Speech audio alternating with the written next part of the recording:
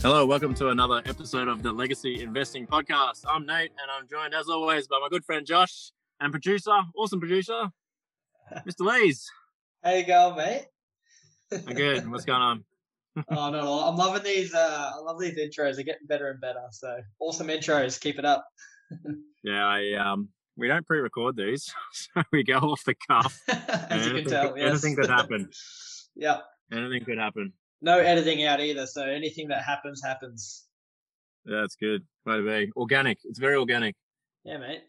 It's going to be interesting. What's been going on this week? Any news to report off the cuff? I wouldn't mind touching a little bit on the. There's been a few wobbles in the share market today, and the date's the 21st of September, and this week's been yesterday was a big sort of 2% fall in the Australian share market, but the global share market's also dropping a bit on the back of this worry in China. I don't know if you've had a chance to read much about that, but any thoughts on that? Well, actually, I haven't heard about a worry in China. I haven't looked at the news, so that's really interesting. I know a couple of my mates here who invest. They've been telling me a lot about. I think FMG went down, 10% yesterday. Yeah. A lot more today. Yeah. And then on top of that, what was it? Everything. Oh, sorry, I've lost a blanket. Everything kind of went down yesterday, didn't it? So yeah.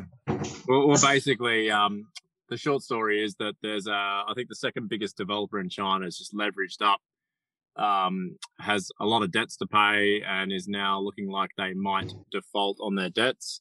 And people were knocking at their doors this week, demanding their money back. And so I think the world has gotten a little bit jittery, calling it sort of the Chinese Lehman Brothers. And obviously this China, it's looking like there's a bit of a big slowdown in what they're doing over there, which might, obviously will push, steel down, and then demand for iron ore. And so iron ore has been cratering. And so, yeah, that's what we saw a little bit yesterday with the, obviously iron ore prices are going down, but also all of those miners going down. So it'll be interesting. There's always something. The markets, there's always some news. For sure. And what is it, an overreaction? What do you think? No, I think it's legitimate. This is a really, really big company. They have, I can't remember the exact figures now. I think it was almost $500 billion in debt that they need to owe. Huge. Something up around that. And this is one of the biggest. This is the second biggest developer over in China. They've got 1,000 projects on the go. It's just massive. And so if they default, similar to the GFC, but sort of a Chinese version of it, I guess. I think it's a legitimate worry. But look, sometimes the markets just kind of keep gaining steam. So we'll see what happens here. We're due for a little bit of a correction of some sort. It's been sort of powering on now really since COVID in March last year. So we're due for a bit of a correction. So hopefully a few shares come on discount and we can maybe pick some up. But we'll see how we go. And this is all side by side with some, I guess you'd call it good news, I believe. I've seen, here I am saying I don't listen to news. I had people show me this morning, America said they're opening up to, I think it was vaccinated people. Yeah, I didn't know that. That's great. Yeah, I think the world's really in a spot now where we either need to just,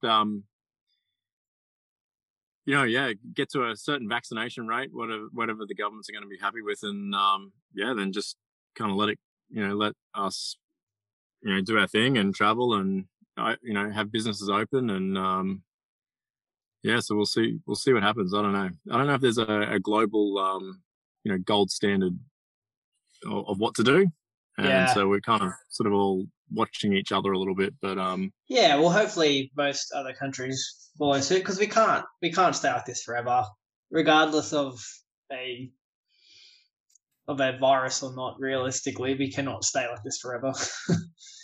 No, and I think if we have enough vaccination, my wife's an ICU nurse. They, if there's enough vaccinated people, that obviously means there's less hospitalizations, and then basically the healthcare system can hopefully deal with the demand or the increased people going to hospital, because the stats have shown that if you've been vaccinated, you're less likely to go to hospital, and that's the big issue, that we're going to get this sort of overburdened hospital or healthcare system, and hopefully that doesn't happen. So yeah, look, sure. hopefully we can get back to being fairly normal soon. Yeah, look forward to it. Look forward to it. Let's get on to our topic tonight. What are we doing tonight? Yeah, mate. So we're going to continue on with our checklist. That is I guess a revised checklist from our good friend Phil Towns in America, and basically this is his checklist with our own little bent on it. But we're running through it. We started it last week. We got down to 0.7. So yeah, go back and have a listen to the audio on that one, and we'll just keep working our way through a checklist. This is a deeper dive than our initial dive that we have gone through a couple of times in a few episodes, looking at various companies. And so this is really us really digging in and understanding a business so well that we are really limiting our chances of making a terrible mistake with our investment. Definitely. It's this is a checklist that we want to go through, answer all these questions to know that what we're investing is going to be a good long-term decision. And I think, as you said last week, and this nailed it on the head, it helps to remove the emotion from investing. We keep it factual. And as we said last week, this might be over a few episodes, so we'll see how long we get through here tonight. But we got down to, we started by looking at radar, or do you want to talk it through it, mate? The rules checklist. We've got a bit of an acronym there. Yeah. R being radar, but we're up to U of the rules. Yeah, U has a few U's. Understanding the meaning of a business, understanding the mode of the business, understanding the management, and understanding the margin of safety. That's all comes under U. And margin of safety, we also have like margin of safety, payback time, and 10 cap pricing. So that's basically all of the valuations. And then, love the business is L. We basically, we want to know that this business aligns with our personal values. Then we move to event, which is E. We want to know that it's going through an event, which is why it's on sale. And then finishing it off with story and version, which is Charlie Munger's, number one thing to do, as he said on a number of occasions. He wants to be able to basically say why this is bad business, and then, be able to rebut his own decisions and make sure that he's making the right decision, because we all have a bias on things we love, so we want to know the downsides as well. But last week we got up to, we're starting with 0.7 of understanding the meaning of a business, and that is, I know why businesses fail in this industry. Awesome. So we're looking at how would you explain that one? We're looking at a certain industry, and are we trying to find some history on businesses that have failed in that industry, or we're just trying to understand where they might go wrong? Yeah, for sure. And I guess we come back to retail a lot, but why would a retail business fail? It's because they're failing to sell enough product to make enough income to keep the store afloat. And that's where probably starting to look into moats as to why businesses are better than other businesses, or brands are better than other brands. But realistically, we just want to know, as the industry as a whole, why companies fail. And I think you brought up a good point at the start of this. One of the biggest developers in China, they're failing, or potentially failing, due to massive debt. So one, we all know debt kills businesses, and two, that could be a massive reason why businesses in a certain industry fail, because they take on too much debt. Yeah, and specifically that one, they've taken on too much debt, and the prices of property have started to fall. Even 10% has hurt them. So understanding why that business would fail in that industry is part of this checklist. So we want to tick it off. Number 8, I can say why this industry will be going strong in 10 years' time. So this is where we really want to be looking forward and putting our best cap on, whether we, we want to try and predict, I guess, a little bit, but really trying to understand whether that industry will be doing well in 10 years' time. Yeah. You know, and as Buffett would say, you know, he likes good old Wrigley's chewing gum. You know, we're all going to be chewing gum in 10 years' time. So he's pretty happy with the chewing gum business.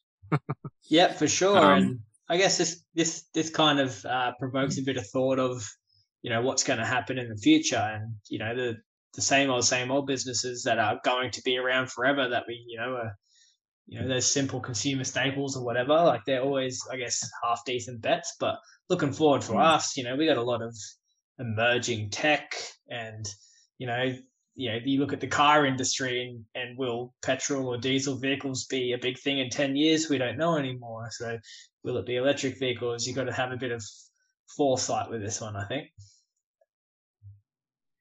Yeah, it's a tricky one. Well, I mean, I don't think diesel vehicles will be a big thing. I think quite a few of the governments around the world have turned, trying to get to sort of zero carbon emissions by, I think, a couple of the European nations are at 2025. So yeah, they will not have these diesel petrol cars at all. They'll be electric, or at least hybrid of some sort. So yeah, that car industry is a really interesting one. In this space, and the tech industry itself is interesting because one tech today might be really great, and in 5 years' time, someone might be able to come through and with a completely different technology. I think Warren Buffett doesn't like technology, hasn't understood it very well, but it's really fast changing, so it can be hard to make a decision around that one. Yeah, and I guess that's like why he kind of bet on one of the biggest tech players being Apple, but with such emerging tech, you look at the ones who have done well for a long time. Apple's one of those. So I guess you could probably put a pretty strong case as to why Apple will still be going strong in 10 years. And that's basically because they usually produce most of the consumer tech out there, don't they? So, it's just things you got to look at and understand your company, which is why we're going through this checklist. Awesome. Next one. Number 9, mate. Yeah, I can list the key numbers the industry follows to know what's going on in a business. So that would be looking at KPIs, I guess, of the business, and understanding the KPIs that the industry as a whole, with all the businesses in that industry, what they're trying to achieve. So that'll just be industry to industry. But I guess at the end of the day, like most businesses, it comes down to sales is always going to be a big one, and net margin, etc. So just knowing the intricacies of that industry as a whole, and how the businesses are performing against their competitors. Yeah, I think one of the best ways to find out what they're tracking and what they're really after is just reading their annual reports and their presentations. They often go through key measures in their presentations and reports. So yeah, having a good read of those. Preferably a few years in a row, and you'll find out the key numbers pretty quickly. Last one. I can list the key risks a business takes in this industry. So what are the risks that the business is going to be taking on, and how might that affect the businesses, I guess? Definitely, it's a good point. You want to know how those risks are going to affect it, and if they're pushing too hard in certain areas, risks. Debt's always going to be a massive risk, isn't it? So, ideally, we don't want our companies going into debt, but certain industries, thrive on that kind of taking on debt to leverage grow. up. So, you just need to be able to weigh up those risks and know that your business in that industry is going to be better than its competitors. Awesome, mate. Well, that is understanding the meaning of business. That's the first year. Let's hit up the next one. So this is the moat, and a moat is really, we've talked about this before. It's what really sets the competitive advantage, or what is the competitive advantage of a business. So, we'll get a piece of this. Number one, I can describe the critical pieces of the operation of this business. So, what are the, again, I guess some of these questions kind of overlap a little bit, don't they? They do, but I guess, overlapping is not really a problem. You're just getting a better understanding because you might be asking a similar question a different way that's going to send you down a different path, which means you're going to understand it better. But critical pieces of the operation, what does a business do that makes it so good? And if you pulled that, piece of ops out, is it going to make the business fail, because that's helping you understand where the fail point of the business is, one, but two, it's also helping you understand why the business has that moat and what's intrinsic to that business in terms of why it makes it better than its competitors. Yep. Easy to convince customers to buy is number two of understanding a moat. Yeah, that's a good one. I mean, where would we find this information? I guess just from talking to people, understanding, what the customers like out of that product. It's not hard to convince an Apple iPhone person to buy another Apple iPhone. They just, it's not even. I don't know many people have switched. Once they've kind of used Apple iPhone, they don't switch back. So Apple has an amazing switching moat. You've talked about that before, but brand as well. Yeah. And I will put my hand up there and say I had the first Apple iPhone, and I've never had an Apple iPhone since. So just saying, I bat for the other team. Samsung. Yeah, mate, I go Samsung every time. So there you go. I also don't care too much about my phones. Like, I'll get a phone on a 24-month contract, and I won't swap my phone for 4 to 5 years. So, hey, I have more money to invest. Sounds good. Number 3, customers love this company. So very, very similar. Very similar. Very similar one to number 2 there. I guess a good example of that again is like Tesla. Amazing brand moat. People who have bought a Tesla and drive Tesla, they're just real fans of the product and the cars. Mm-hmm. Yeah, for sure. And then you've got companies that do good things to the world. Where you got a mass amount of people who have the similar values. You're going to be hard fetched to try and tell those people that the company's not good, so they love it. Yep. So yeah. Number 4, suppliers love this company. So this is the 4th one on the checklist of moats. Suppliers love this company. Yeah, well, I guess as a business, it's always good to have, as a supplier to a business, it's always good to have, 1, good management team. 2, it's just super easy to roll through, retail through their business, because 1, not only is a company making dollars for doing that, but the suppliers also making a lot of money by doing that, aren't they? So, if you got a good business turning over your profit, turning over your products, then it's a win, and suppliers are going to keep coming back to you. Yep, and that, again, this is under the competitive advantage, but that just continues to build that moat, doesn't it? For sure. The more easy it is for you to have everybody operate around you to make your business better, the better things are. Number 5 of this sort of 10-point checklist is I know the competitive advantage of the business. Yeah, I think it's probably worth saying too. Like you're not needing to write a paragraph or really sort of write big, long, chunky essays on each one of these questions. Like some of these questions can be a simple yes or no or a one-word answer, but as long as you're understanding that and you can answer it and describe and describe, I guess the answer to that checklist, then that's the key thing. So competitive advantage of business. What is it? Do we know it? Yeah, and I guess this is just the moat, isn't it? This is me going, all right, I'm researching Apple. I know Apple has a brand moat and a switching moat. It's pretty obvious. Yep. So if you can easily go, this is a competitive advantage of this business, then that's a massive tick in the box, and this is a very easy question to answer. And number 6 piggybacks on the back of that. So what's the competitive advantage? The number 6 is why. Why do they have the competitive advantage? Yeah, and more importantly, is it durable? Yes. Yep. Yeah. So why do they have a competitive advantage, and is it durable? And I guess this is just kind of understanding. Why is it? Do they have better products? Is their software better? Is their management team amazing? Why is that competitive advantage actually occurring? Yeah, definitely. And I guess this is where we really like to see the past to help us look into the future. If the company's been doing really well, and you can read the annual reports and see why they've been doing really well, then it's kind of a bit easier to make that judgment on it's going to continue to do really well for these reasons. So, Cool. I like the next one. Number 7, I know why the competitive advantage is intrinsic and very difficult to copy. So yeah, you don't want a business that is just like easy just to, throw a few $100,000 together and start a business and, be competing with that. And I guess that the retail space probably is a little bit like that, where, it's pretty easy to sell clothes or sell shoes or whatever it might be. And, really a company with a massive moat, to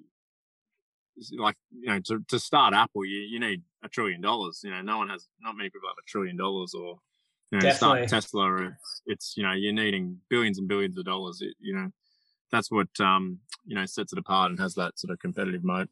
For sure. And then I guess this is where I like the likes of secrets moats. Whether it be company like 3M in America that their products aren't, other companies may try and match their products, but they're nowhere near as good a quality. And that's not due to patents. That's just due to they know how to make it better than anyone else. Or then you got patent companies like Peloton, people literally aren't allowed to copy their system. So that's massively intrinsic to that company, and they're not allowed to copy it. So, this is a good one for the secrets mode. Awesome. Do you want to do number 8, mate? Yeah, number 8, I can say in one sentence, the problem customers will have if the business disappears. And I guess this comes back to what we discussed last week is, most businesses are here to help, people fix problems in their life, to be solutions to the problems. So, if Apple disappeared, well, I guess at the end of the day, you've got Samsung, but you're really hurting a lot of people who basically have their whole life built around the tech of Apple. Awesome, mate. Number 9, the business has proven it can raise prices at its cost as its costs rise. So, good sort of, I guess, companies that battle inflation a little bit. See's Candies is a great example. Warren Buffett loves his See's Candies. I think he paid $20 million back in 1970 odd for it, and each year it returns him about 60 million dividends. Returns, it's amazing. But yeah, they just increase their prices, 3 to 4% each year, just based on inflation. And, no one really notices it because you go to the checkout and you see his candy bar is no longer $3.50. It's, $3.55 or whatever it is. And so that is an example there. Yeah, for sure. And I reckon, another one, I guess it's been good in the past is, Coca-Cola. If they, I couldn't put the numbers. Sorry, my words aren't working. I couldn't remember the numbers, but the numbers were ridiculous to the point where these guys could raise their cost of a single can of Coke by $0.01 and be turning over an extra $1 billion a year, plus, probably a lot more than $1 billion a year, but that's crazy. Yeah, it's crazy. Yeah, look, you want to see a company where their earnings are growing, not going down. So that sort of flags that problem there. Yeah. And finally, number 10, the last one in the understanding the moat of a business is sales are recurring, not one-off. So I guess, this is where people are loving the software as a service industry at the moment. In the old days, you'd buy the upfront package of the program, be a few $1,000s, and you put it on your computer and that's it. You don't need to, you paid it once and you don't have to get it again. You pay for the license. When a lot of these companies now are switching to this software as a service, where it's constant monthly, direct debits, Netflixes, all those sort of things are just direct debit. You don't even sort of see the money, it's gone. And, we like those businesses. For sure. And, I think a great example was for me, I paid for Zoom so I could have, longer meetings and so forth. And I probably haven't used it as much as I needed to, but I haven't stopped the payments, have I? So it's just one of those things where once you're in, you have to make that effort to get out of it. So for a company, that's awesome. You got people who are paying and not even using it. It doesn't affect the company, but at the end of the day, it's money coming in. So it's a great business model, scale, like Netflix, $13 a week or month or whatever it is, it's a cup of coffee really, and so you don't even think too much about it. But if you've got 3 or 4, like you said, or 5 subscriptions, you're throwing a Zoom, you're throwing a Xero, you're throwing all these other subscriptions, and all of a sudden if you're not managing your money well, and we have done a episode on managing money, the Money Smarts, one of the earlier episodes, if you want to have a listen. But it's you can really start to run in a bit of trouble with these subscriptions. But as an investable business, we love it. Yes, that's the ones we want. I think it's a good point to hit on here, because as we're going through this checklist, like, it's very hard to have a company tick off yes on every single one of these, or have a positive answer to every single one. So it's really important, I guess, and this is my personal thing too, is we don't have to have every single one of these answers perfect. If we understand the company enough, but it might be lacking in 1 or 2 areas, but we know that, either those 1 or 2 areas may be fixed moving forward, or it's just not a company that is strong in that area, but it's not a whole industry it's a whole industry that's not strong in that area. Our company is just doing a bit better than the rest. It's like, we don't have to be amazingly happy with every answer, as long as we understand what we're getting into.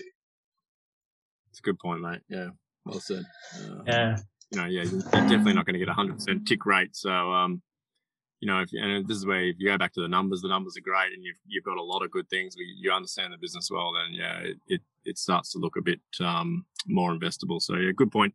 For sure. I reckon we can. I have to go in probably 5 minutes, mate, but I reckon we can start on the management, and then probably get a few points into management and cut it away. Let's do the first 3 then, because we just started to briefly talk about the numbers. So understanding the management of a business. So number 1 here is that the company has little or no debt, and so we really were going to the balance sheets and the cash flow statements, and checking out whether the company has debt. They leveraged up, and we've talked about this one before, wanting sort of no more than sort of 2 years of cash flow to be able to pay that debt off. Yeah, for sure. Obviously, debt kills companies. We've talked about this extensively. If you have a highly leveraged company and you hit a financial crisis and they can no longer pay their debt, they go into bankruptcy. It's not them who end up, the company might not close down, and it might, get bought out by an institution, or another investment firm. But the people who lose out is us as the investors, and we just lose our shares. We lose all of our capital in that company. So, as we've discussed, debt kills not only the company but the investor. No more than 2 to 3 years of net income, and ideally, no more than 2 to 3 years of cash flow, because we want to know that this business can pay off that debt if it needs to. You talked about before about not having all the ticks, I guess all the yeses and so forth. But this is probably one of the bigger ones. You're playing with a little bit more fire if the company has huge levels of debt. So gets a bit scary when someone has big debt. Definitely. Like I personally, this is a big one, probably the biggest one for me. If the company has more debt than I like, then I need to know exactly why they do, and I need to know exactly how they're going to pay it off. I think, some kind of example of that would be Boeing, and I don't know exactly the answers that of the questions I just asked, but I know that they took on a lot of debt at points, but they also had a lot of aircraft about to be sold that could pay off that debt. So they're little things that you've really got to be all over and be 100% that you understand what's happening there. Mm-hmm. Number 2, the ROIC, or the return on invested capital, is high and not getting smaller. So we want to see these numbers growing. Do you want to just explain? Because let's do 2 and 3. So number 3 is the return on equity is high and not getting smaller. Do you want to explain the difference between return on invested capital and return on equity? Yeah, so return on equity, slightly different. Yeah, very, very slightly. Return on equity being, the net income compared to the equity of the company. Equity being cash, basically, or cash and assets.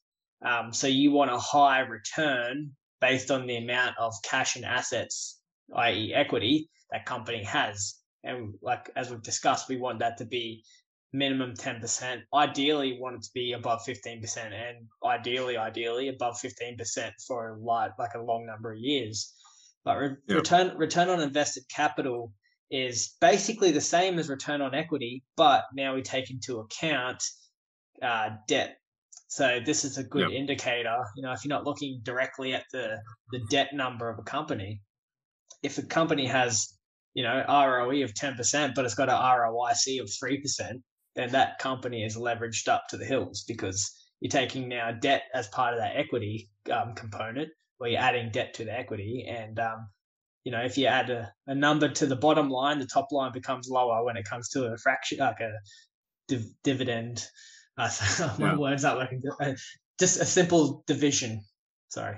I'm ruining it. It's a great. I actually find it one of the really quick way to see if a company is using debt to grow. Is if there's a big difference between the ROIC and the ROE. Yeah. Really good way of just quickly going, doing a really quick check essentially, and seeing if that number's a big difference, and then it's growing through the years, that they are using debt to grow that company. Yeah, for sure. Right, so, we might pull up stumps there. Hey, we both got to nick off tonight pretty quickly, but we'll keep working our way through the the deeper dive checklist here, and what are we, probably about 45% of the way through. 50%? Yeah. I think we'll, once we pass this understanding part, we'll be punching through a bit quicker. But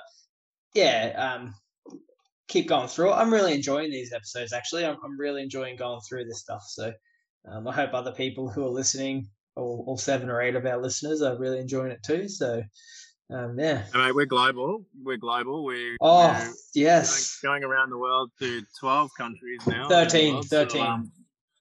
We want to thank those in Eastern Europe and Africa and America, all the continents of the world. Canada, America, Asia, our Canadian friends. Thank you, Troy. very much. Troy. Good on you, mate. We appreciate anybody who listens to this, and as we've discussed, we're doing this basically because we want to document our journey and make something of this for ourselves. But the more people we can help along the way, man, winning. Hey, awesome. Yeah, cool, mate. Any final thoughts? None. Once again, I appreciate your time and love catching up every week. Awesome, legend. Well, thanks again for listening to another episode of the Legacy Investing Podcast, and we will catch you all again next week. Thanks, mate. See you later, mate. Bye. All information on the Legacy Investing Podcast is the opinions of the hosts and is for educational and entertainment purposes only. It is not intended as a substitute for professional, financial, legal, or tax advice. The hosts of the Legacy Investing Podcast and any contributors to the podcast are not financial professionals and are not aware of your personal financial circumstances. Before making any financial decisions, you should consult a licensed financial professional.